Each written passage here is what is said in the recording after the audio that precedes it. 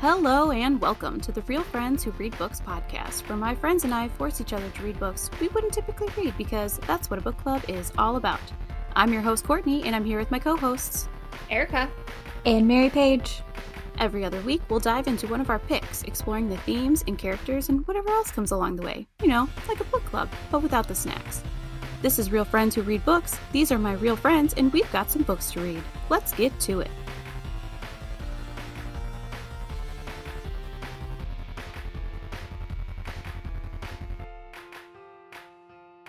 This week, we are heading to the theater to ask to be or not to be, or some other Shakespearean phrase, when we discuss M.L. Rio's dark academia novel, If We Were Villains. And now for the back cover summary.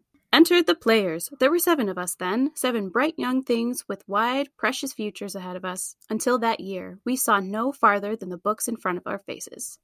On the day Oliver Marks is released from jail, the man who put him there is waiting at the door.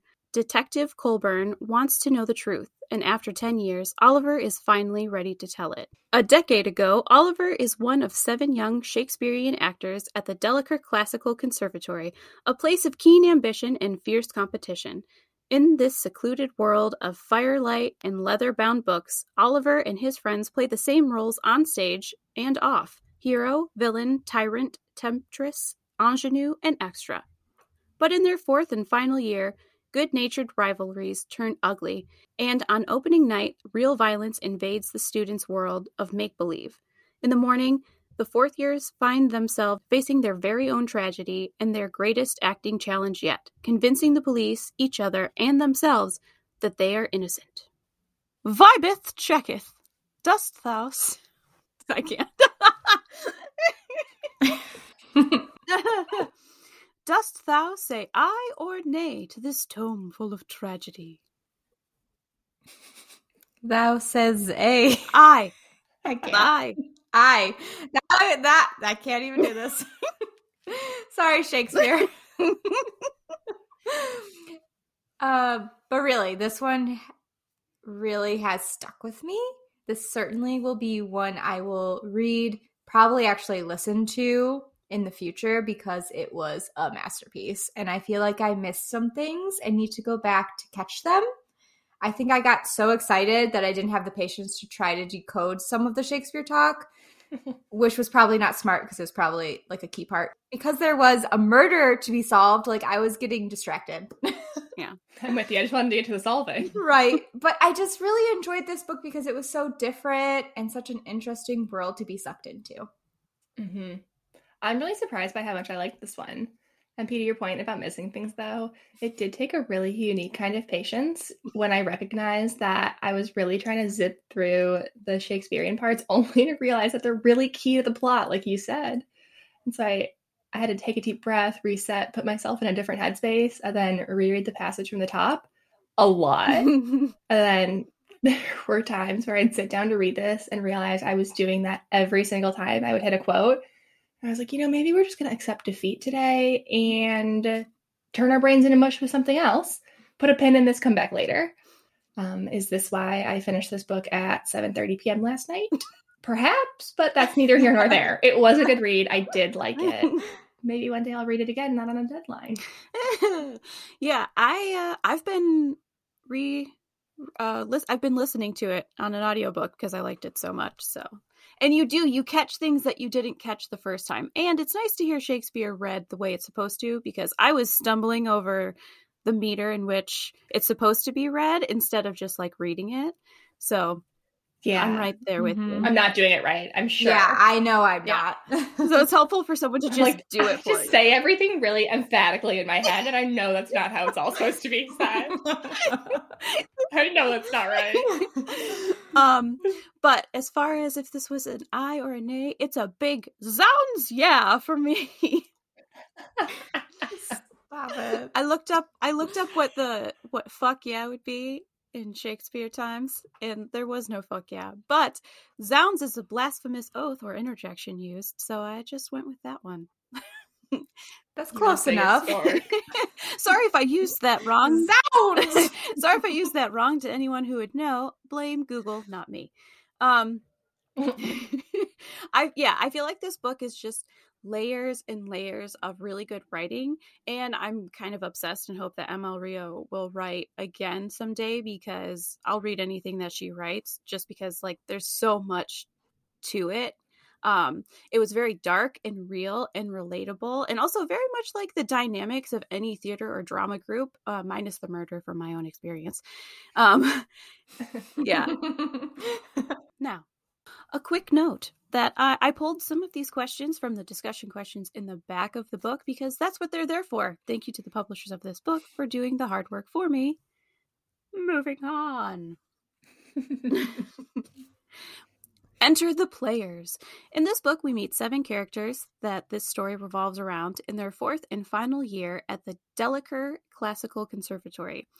At this point, they have all been typecast for nearly every play they've acted in together. We have Richard, the tyrant, James, the hero, Oliver, the sidekick, Meredith, the femme fatale, Ren, the ingenue, Philippa, the extra, and Alexander, the villain. It would be a lot to go over each character individually, but I did want to talk about how these characters seem to fit these roles both on and off stage. Do you think they were cast in these roles because their personalities fit them? Or do you think that after so long, they began to incorporate parts of their characters into their personalities off stage? First, I'd like to say that I was pronouncing Delacour wrong. So was I. I only knew because I've been listening to Delcher. Belcher. Like Belcher? Like Bob Belcher? I was pronouncing it in my head like French, like Delish. All fancy. Yeah. Delish. Just Delacour. I like that better. That sounds better, especially for a theater company. Anyway. Yeah, maybe a little bit of both. I think they were casted because of their personalities, but then they continued to play into their characters where it started to bleed into their personal life. So a big tangly mess. Yes, that feels very true to me.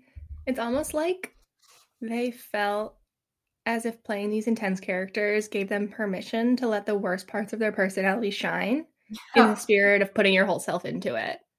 There is that one quote when the detective asks Oliver if he blames Shakespeare for any of this, and he says something about how a good Shakespearean actor, or a good actor of any stripe really, doesn't just say the words, he feels them. We all felt the passions of the characters we played as if they were our own. But a character's emotions don't cancel out the actors. Instead, you feel both at once. Feels like they're taking that as like a permission slip to just let the worst parts of a character overtake the worst parts of your own personality. Yes, that's the quote I had marked as well. Yes, that's exactly how it is. So, bonus, what would your role be among these actors? If you were in this little group of 7, for example, as much as I'd love to say I would be the femme fatale, because like when I was acting, that's what I wanted to be, or even the ingenue. But I'm most definitely Philippa, the extra. Oh, did I try so hard to be anything but? But in my heart of hearts, I know that I am a supporting role, the person in the background, paying attention to everything and watching the drama play out afar, and perhaps kind of cleaning up messes afterwards. Yeah, right there with you. I think I also would be a supporting role, maybe a loyal sidekick. I don't know. I would just be happy playing the tree in the background. Every kid's first role in drama. Right. But shit, y'all, we cannot all have the I'm just here as an extra energy. One of us has to be moving the plot forward. Nose goes, so not it. Not it. I'll be the villain. I like that. I do like that. Although, actually, I'm just kidding. I did look up the official definition of femme fatale, and honestly, I'm kind of here for it. It is an attractive and seductive woman, especially one who is likely to cause distress or disaster to a man who becomes involved with her. What's that you say? Distress and disaster to men who come near me? I am sold. Say no more. See, that's me. I would, if we're talking about the 3 of us, I would cast Mary Page as the ingenue because she gives girl next door vibes. Yeah. And I would cast you as the femme fatale for sure. Thank you. And Distress and disaster. I'll be the person in drag running around like this. You'll play all the male characters. I'll play all the male characters for you. Courtney's guys. doing everything else. And then as the old ladies, if there's any older women that are in there, I'll do that too. So she's really carrying the show. Just picking up the slack for my lack of sex appeal and girl next doorness. Oh, God. All right. So the next question, this one's from the back of the book. Oliver repeatedly identifies himself as a bystander, secondary character, or interloper. How does his role as observer affect his role as a storyteller? On page 102, he says, I was quiet, motionless, in my own estimation pointless, a fuse with no fire and nothing to ignite. Is he really just a pawn between James and Richard, or is he more integral in the conflict from the outset? I think seeing the story from Oliver's perspective was helpful because he's probably the most relatable to us as readers, or most average, whereas everyone else is complex or they have bigger personalities that might have gotten in the way of getting the full story possibly. I don't know. I'm not sure yet. Oh, that makes sense. My God. You want to talk about being a bystander? Let's go back to page 317. When James is on his drunk rampage at the cast party, the second one, and he grabs Ren and makes her go to bed with him in front of Oliver and Alexander and Flippa, and Oliver considers going after him, and Alexander tells him to stand down. You're being a bad bystander, buddy. This is how people's lives get ruined. And ran. Mm-hmm. But with that being said, I do think Oliver is giving up some of his power as a player in this story by taking on the bystander identity in this conflict. Yes. Mm-hmm. Yeah. And he's giving up power, and he's not taking responsibility for how important he is to the group too. Yeah. It's yeah. I think there's some accountability in there. Yeah. So I think he's more integral in this conflict than he believes. I think seeing things from Oliver's perspective can skew things for the readers too. If you look at it from the fact that James, he had a really great relationship with James, in his opinion. And James, in my most humble opinion, is shitty. So can you only imagine how James would have been portrayed, or this story would have been told, if it were told from like Meredith's point of view, as opposed to Oliver's? Like, what would this story have been like if Alexander I feel like Alexander was more of a bystander to the drama that happened. That's true. Yeah. You know, Alexander was the ultimate bystander. Mm-hmm. Yes. He was busy doing his own shit. Always in the corner saying, do nothing. Do nothing. Do nothing. Come smoke some weed with me. I was just going to say, do drugs. Do drugs and watch. I would have loved Alexander. I really would have. Or you would have been like, my type. Well, no, okay, so I was going to ask this question, just because there's so much romance in this house, but I didn't put it on here, but because you said that. Alexander is absolutely the person that I probably would have been in love with, because I was in love with people that it was a hopeless cause for me. I would have been in love with them all. So yeah, honestly, probably same. Yeah. I'm like trying to narrow it down to just one, and I'm like, everyone but Richard. Yeah, everyone but Richard. I think I would be like, oh, okay. I would have found him disgusting. Sure. I'll hook up with anyone but Richard. Well, you know, I probably would have gone for Richard too, though, because I have a You don't have a type. I probably would have. I can't even say that I wouldn't. Dangerous. Let's go for it. Just bad for me was my type. Even when I read other books that these redeeming qualities. The bad guy, I'm always just like, oh, why does he have to be the bad guy? I love him so much. So apparently I have a thing for morally great characters.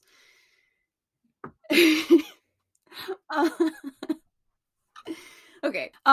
So In the same vein as the question we just answered, do you believe James's story of what happened between him and Richard? If so, to what degree? Personally, I'm skeptical. Big surprise there. There was something about the tension between Richard and James even before the night of Macbeth that was hard to miss. So I was curious what your opinion was. I was just believing exactly whatever James had said had happened, but now I am second guessing that and I have more questions and need a full play-by-play of what originally happened. Like, I know James hit Richard, but now, like, how did he get in the water again? How close was the shed to the lake? I don't know. And that's going to drive me nuts. I need, like, the action crime scene play-by-play.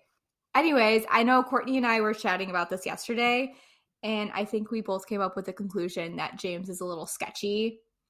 So personally, I think I need to reread this book before giving my full opinion. Oh, all right. Yeah, I don't know, man. I kind of believe it. Richard seemed shitty and violent. Yeah. So it did kind of feel like self-defense. Like, yeah. But did he take it farther?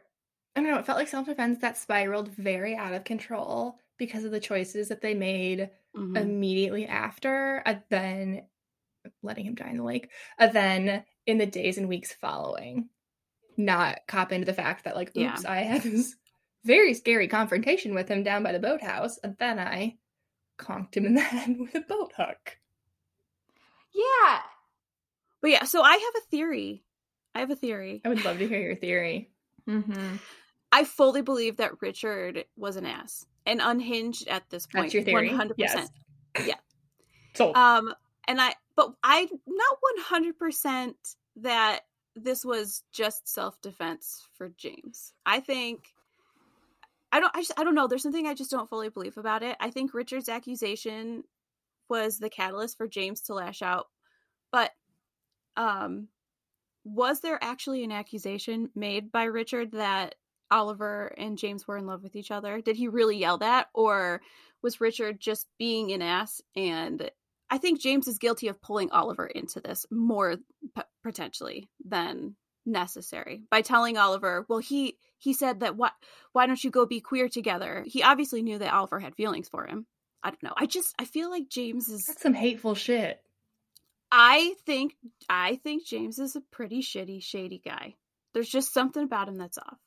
I don't know. And he's a really good actor.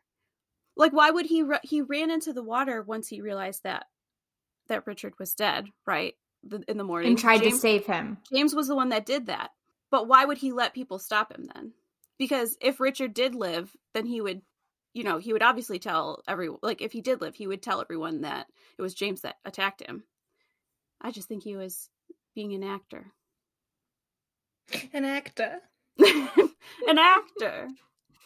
I didn't describe this theory very well, but I'm skeptical. I'm envisioning like a pinboard with like red string, thumbtacks. I'm like 2 seconds away from coal burning this place up. Just yeah, coal burning. Not to be confused with coal burning power. That's a different thing. We're not going to get into that here. That's Detective Colburn, who we'll talk about in a moment. Moving on. Speaking of Colburn, I'm going to go to the Colburn question because I just brought him up.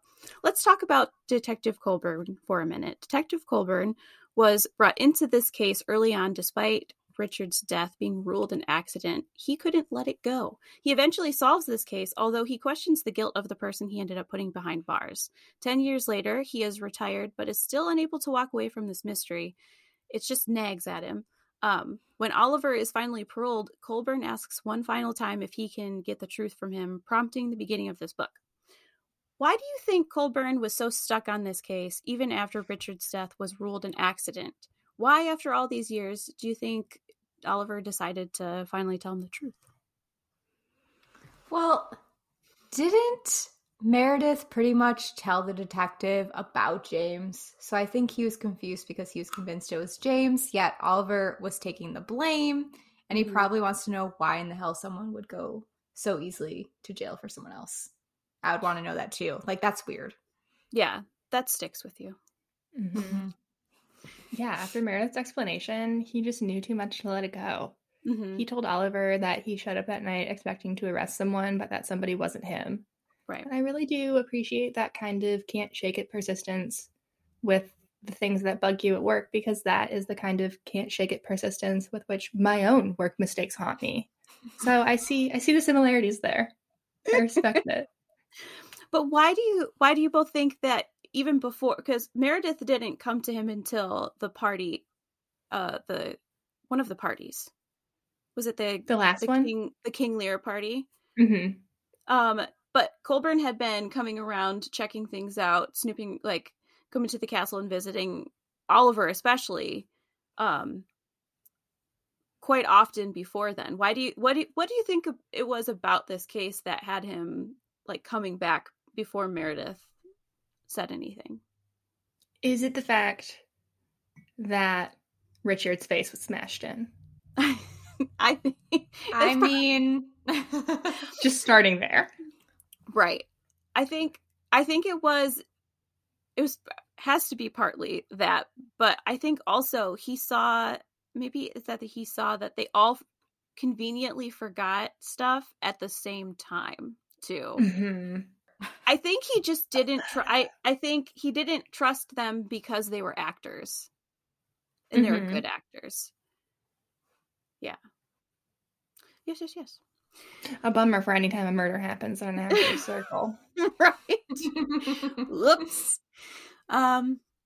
So finding Richard in the lake, before we talk about that, let's get this out of the way. These people spoke in prose like some people talk small talk. Was this annoying to you, or did you find yourself blind to it by the end of it like I did? These characters, they lived and breathed Shakespeare. Do you feel like they lost sight of reality after 4 plus years, because some of them did Shakespeare before then? Do you think that this affected their choices that they made when they found Richard in the lake? It was annoying.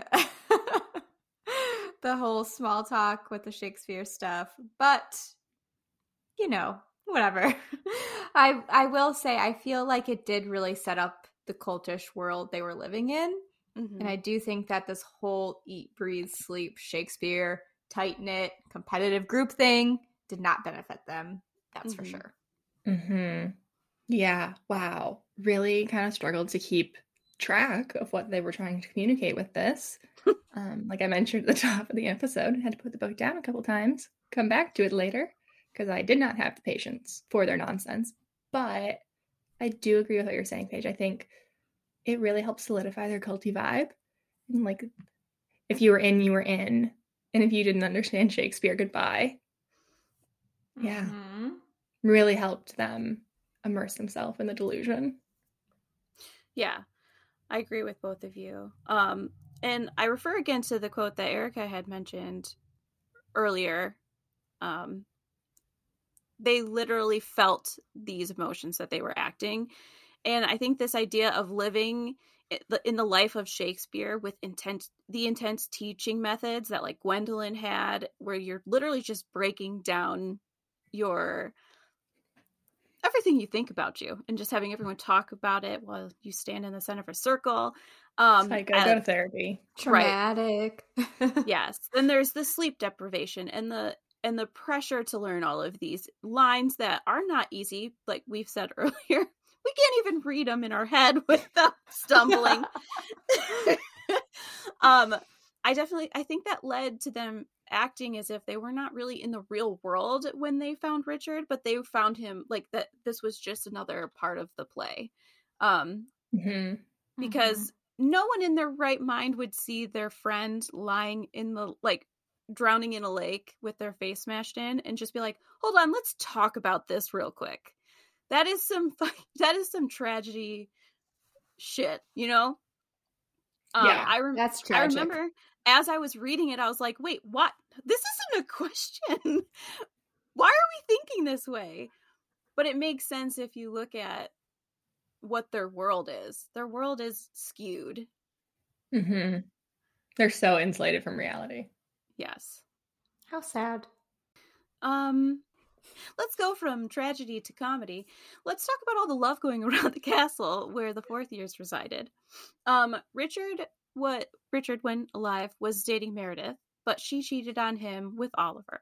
Oliver was into Meredith, but had unacknowledged love for James. James was into Wren, but was scared away by both Richard and his feelings for Oliver, if he actually had them. Still kind of sus about this.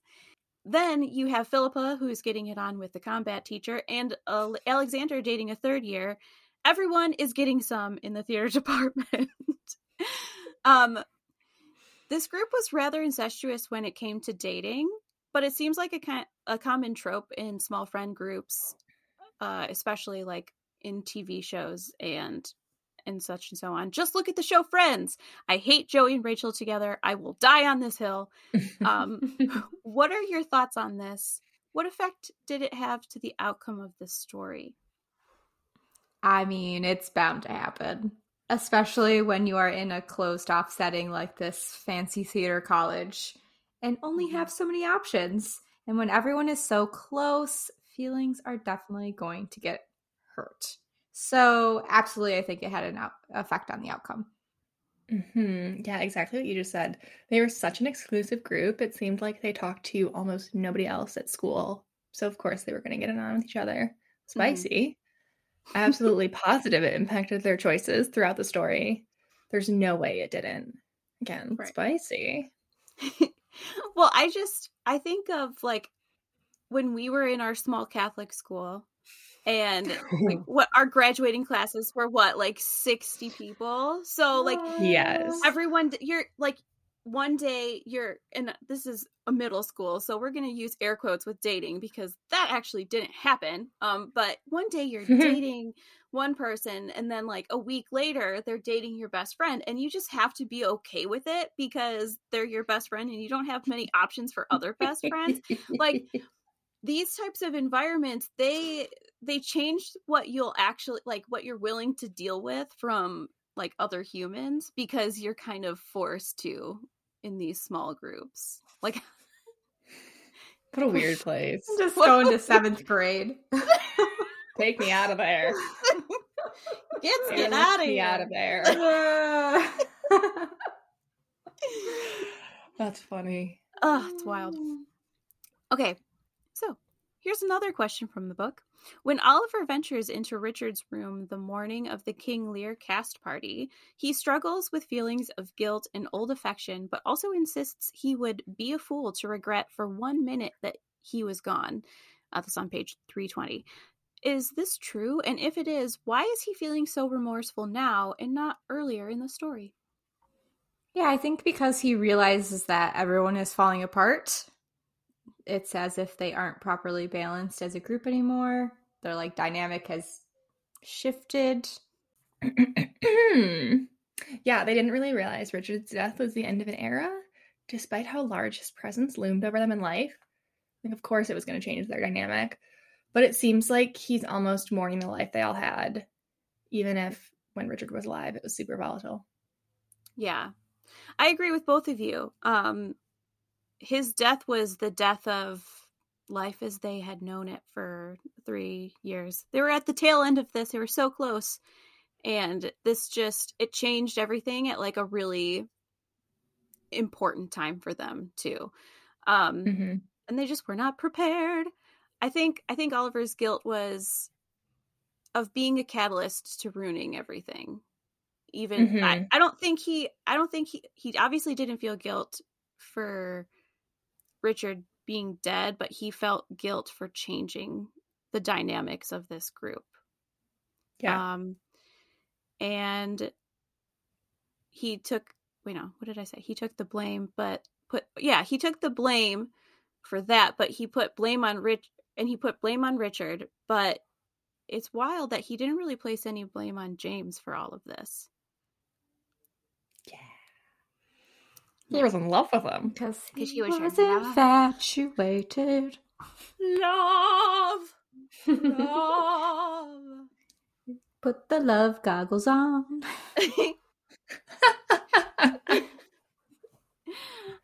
Amazing. Speaking of Oliver's love, he ended up he ended up taking the blame for James's actions and going to jail for a long time, losing all of his friends except for Philippa, who had visited him. She stuck with him all 10 years. What a great friend. A different kind of love. A different kind of love. When he's released, after he tells Colburn his story, he goes and he finds Meredith, and they begin a relationship together. But then he gets a letter that James had left after he had died, because he's presumed dead. So how did you all feel about the ending in the letter that James left? What's your take on that? Is James truly gone? What do you think Oliver will do with this little sliver of hope that he now has in his grasps? I'm so mad about this. I was just reading way too far into the letter yesterday because I was like, this cannot be it.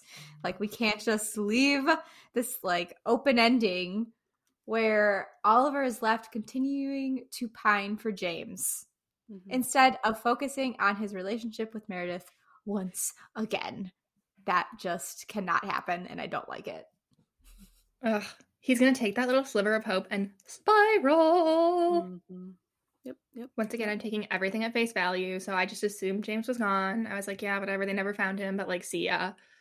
But we've really left so much room for him to fuck it all up pining after a ghost. Some Hamlet shit. Honestly. I think it's really funny because I'm typically the one that takes everything at face value, and I am finding hidden messages in all of this shit, and I don't believe anything. I think this cryptic message to Oliver was James's final act of creating like a hold over Oliver and his love and devotion, because I think James is that shitty. It's dark, but it's what makes sense to me. Whether he's dead or not, Oliver will truly never know peace now. This will cause friction with Meredith. It will keep Oliver searching. It's just so shitty. Damn it, James. And also poor fucking Meredith, who I feel very bad for Meredith. Me too. She's gone through it, man. From her perspective, it's like really sad.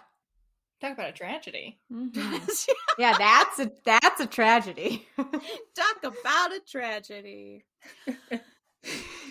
So I found this book littered with great quotes, and scenes and all of these things that I heavily annotated. So I was wondering what stuck out with you, or what you found most memorable about this book. Is it weird that I found the most memorable part for me were like any Oliver and James moments, because I was really picking up on the sexual tension there and was trying to understand what their relationship was the entire time. So much tension. So that much. Really jumped out at you. Yeah. I also loved the Romeo and Juliet night at the ball. Mm-hmm. Wild assignment. Any program like this would cause me to break out in hives. See, yeah, that's the difference between you and I. Yeah, I would also break out in hives with you, Erica. Even just being in the audience, like being a person that like one of the main cast like decided to recite lines to. Absolutely not. I'm hightailing it out of there. This part makes my heart like it makes me sad that I didn't actually go to school for theater like I had wanted to for a while, because I would have loved to do something like this. I wasn't great. I was really good with like the organization and the behind the scenes stuff, but I just really liked being in drama and being like around these people and seeing these types of things. And I like when I was reading the Macbeth scene part, and not the fight, not the thing afterwards at the party, that was pretty rough, although interesting. Interesting. Although interesting. But just how they didn't get to like practice their lines with other people, and they kind of just had like these cues that they had to go out. That to me feels like a fun game that we would have played, because I am the most anxious person ever, but I would have loved this. Just loved it. But I thrived when I was doing this kind of stuff with all of my drama friends. We would play games like this and stuff when we would all hang out together. So cannot compute. I never understood. We actually, so we had a really fun party, the drama group and I, where we all Really had fun party is so subjective. I had the time of my life. It was probably my favorite party I've ever been to. I'm going to tell you about it because it's fun and we've been talking about death, so why not? We all had to dress up as like a character and go to the party, and we had to stay in character the entire time until someone guessed who you were. But I did have a really good time, and now seeing your faces as I'm explaining it, you guys don't get it, and that's just sad for you. So that just gives me so anxiety. I have a hard enough time just being myself. I don't even want to go to a party at all. No, it's fun because I don't like going to Courtney, not great at parties. Not her thing. I like to hang out with the pets. But that's why you brought your own. Courtney is someone else. She can have fun because she gets to be someone else. I have a photo of this. I should find it for you all. Oh, you should. I would love to see fun. that. I could see you, doing that and having a fantastic time. And I can see other people having a fantastic time with that. That's like the murder mystery thing. What are those called? The murder mysteries. Yeah. The murder mystery It's called that. Murder mystery. Murder mystery. It's like murder mystery theater. Dinners. Like when you go to dinners and yeah. Oh, I love it all. Yeah, I could see people loving that. Not for me. I like to watch like in the back. Like I don't want to be a part of it. I like to watch from a fire exit. Yeah, that's fine. Erica and I will be of a fire exit. drinking at the fire exit, just watching everything go down. I'm drinking Shirley Temples in the fire exit. Yep. That's my drink of choice lately, y'all. That sounds good. A Shirley Temple? I'll join you. Hell yeah, I've got really into them. Young Courtney used to get virgin. Look, they are virgin. I used to get the Shirley Temples all the time when I was little because I made me feel cool. When we would do our Applebee's dinners. I bought the supplies to make them at home. That's how cute. committed I am to Shirley Temples.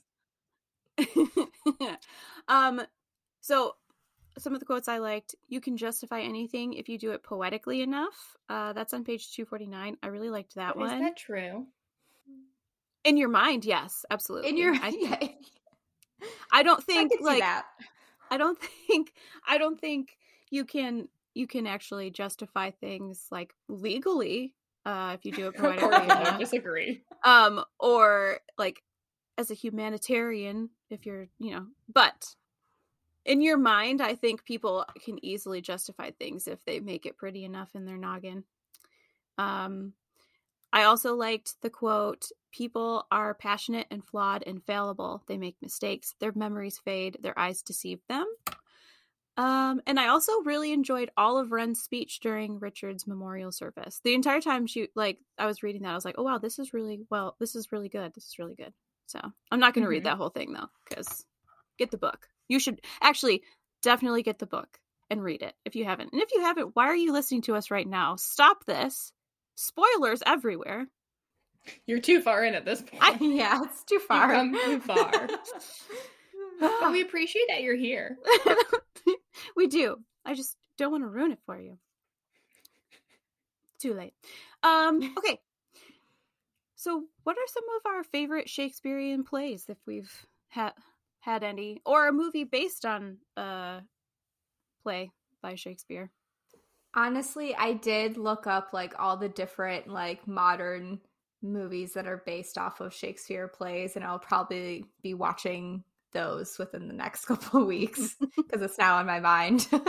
But Romeo and Juliet, hands down. I mean, you all know me. It's the greatest love story, tragedy. I live for this stuff. Also, the 1996 version of Romeo and Juliet. I mean, come on. It's one of my ultimate favorite movies. Oh, Leo. Young Leo. I haven't gotten much into Shakespeare. I remember a lot of Spark Notes in high school when we were going through the section. But shout out to the 96 Romeo and Juliet. I did go through a big phase with that, where I watched that over and over because of Leo. Oh, yeah. And I also, I don't know. If I looked up that list of movies page, I'd probably be like, oh, I didn't know these were on here. I love this movie. I didn't know it was based on Shakespeare. Right. I just don't know anything about Shakespeare. Like, what were the ones? She's the Man. She's the Man. 10 Things I Hate About You. Great movie. Mm-hmm. 10 Things I I Hate love About that You one. is based off The Taming of the Shrew.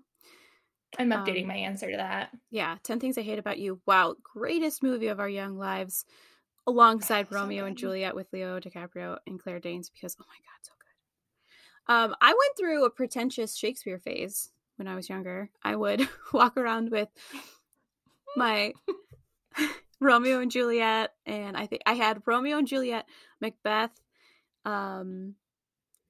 and Othello, because those are the ones they teach in high school, and I wasn't going to stray away from that. I'd walk around like annotating things in these books, but not really knowing what I was annotating, because it's I didn't have brain space for this at the time. I was living my own tragedy and shit. So I think you brought me on to like watching Romeo and Juliet, I'm pretty sure. Yeah. You probably had it on like all the time. That sounds right. Mm-hmm. Yes. I would watch it, like, I would just, as soon as it would end, I would just start it back over again and rewatch it. You were with It was like that with all movies. Yes. If I find something I like, I really like it. Even this book, look at, I've already started listening to it again. I just, when I like something, I really like it. So any final thoughts about this book? That anything that I missed, or anything that you wanted to, I don't know, share? I think for the second read, I'm going to pay closer attention to the other characters and see if we were led astray by Oliver due to his infatuation with James. Very interested in kind of looking at it from everyone else's perspective. Mm-hmm. Yeah. I didn't know that I was going to listen to this one again, but after having this conversation, I think I might want to listen to it to experience the Shakespearean parts as they were intended and not just emphatically shouted in my brain. Yeah, same. Yeah. Right now I'm to the part where they're doing Macbeth on the beach, and it makes a difference. It makes a difference. Man, imagine that. I really like it. I need to finish it though. I only have a couple days left before I have to return it. Damn the librry. That's although why I refused to get a library card. Yeah, that's why. There's a timeline. A deadline. Yeah. So I don't really have, I mean, I was just going to talk about how I don't like James, but I've hit the nail on the head already with that. You let us know. Do you like James? I'm very skeptical of James. I don't trust him. I think remain skeptical. Forever skeptical. Which I really want a shirt with that on it. Yeah, I think James and Oliver's attraction was one to one another was based on the fact that they both played off of each other's weaknesses. I think James needed attention and Oliver needed someone to make him feel like he was visible. And I think that James took advantage of that. When I was listening to this again, Oliver had mentioned James's parents and how they're really cool people, but they're not good parents. Like, they're just not parental.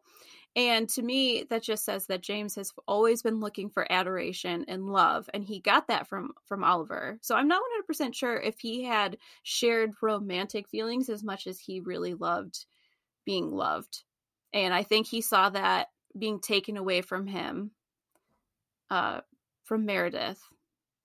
And yeah, I don't know. Mm-hmm. Everyone focused on Richard being a bad guy, for which he was, but I don't think the focus was on James enough because it was told by Oliver. Now it's that time that we wrap things up with a 1-sentence summary. I have no words. Chef's kiss on this one. Or maybe I do have a word. Zounds. I am eagerly awaiting Courtney's second pretentious Shakespeare phase. It's coming. I feel it coming. I already went to the bookstore and I was like, oh, the Shakespeare section. There's my 1-sentence summary is, I can't get this story out of my brain. It's so damn good. So that's my summary. Okay. Well, That's that for that. We'll be dropping our upcoming reads in the show notes if you want to read along for next time. Coming up next, we've got The Inheritance Games by Jennifer Lynn Barnes. This book has been on my list for months and months, so I'm very pumped to finally be able to read it and discuss it with you all next time. And then Save Yourself by Cameron Esposito, a memoir that tackles sexuality, gender, and equality, and how her Catholic upbringing prepared her for a career as an outspoken lesbian comedian in ways the Pope could have never imagined. Just in time for Pride! Yay! And finally, Shadow and Bone by Leigh Bardugo, currently a running series on Netflix, and my new fantasy obsession. Move over, Sarah J. Maas. I've got a new favorite. I've burned through the entire series of this in a week and a half, so I'm very excited to talk about it. I'm feeling weird today, guys. I'm sorry. That is really funny. We're real friends who read books. I'm Courtney. I'm Mary Paige. And I'm Erica. Get to reading. See you in 2 weeks. Bye. Bye. See you later. We're feeling weird today. So gotta go. See you later. Bye. Gotta go. Bye. Bye. If you enjoyed this episode, please like, share, and follow wherever you listen to podcasts. And if you find yourself on Instagram, check out our page at realfriends_podcast or our website, realfriendsbookclub.com. Special thanks to Brandon Schmunk for our theme music, and thank you for restarting the internet because my connection was bad. And we can't forget to extend a huge thank you to our friend Jordan Stewart for making us look cooler than we really are. If you're a slut, I'm a slut. If you're a bird, I'm We're a all bird. sluts.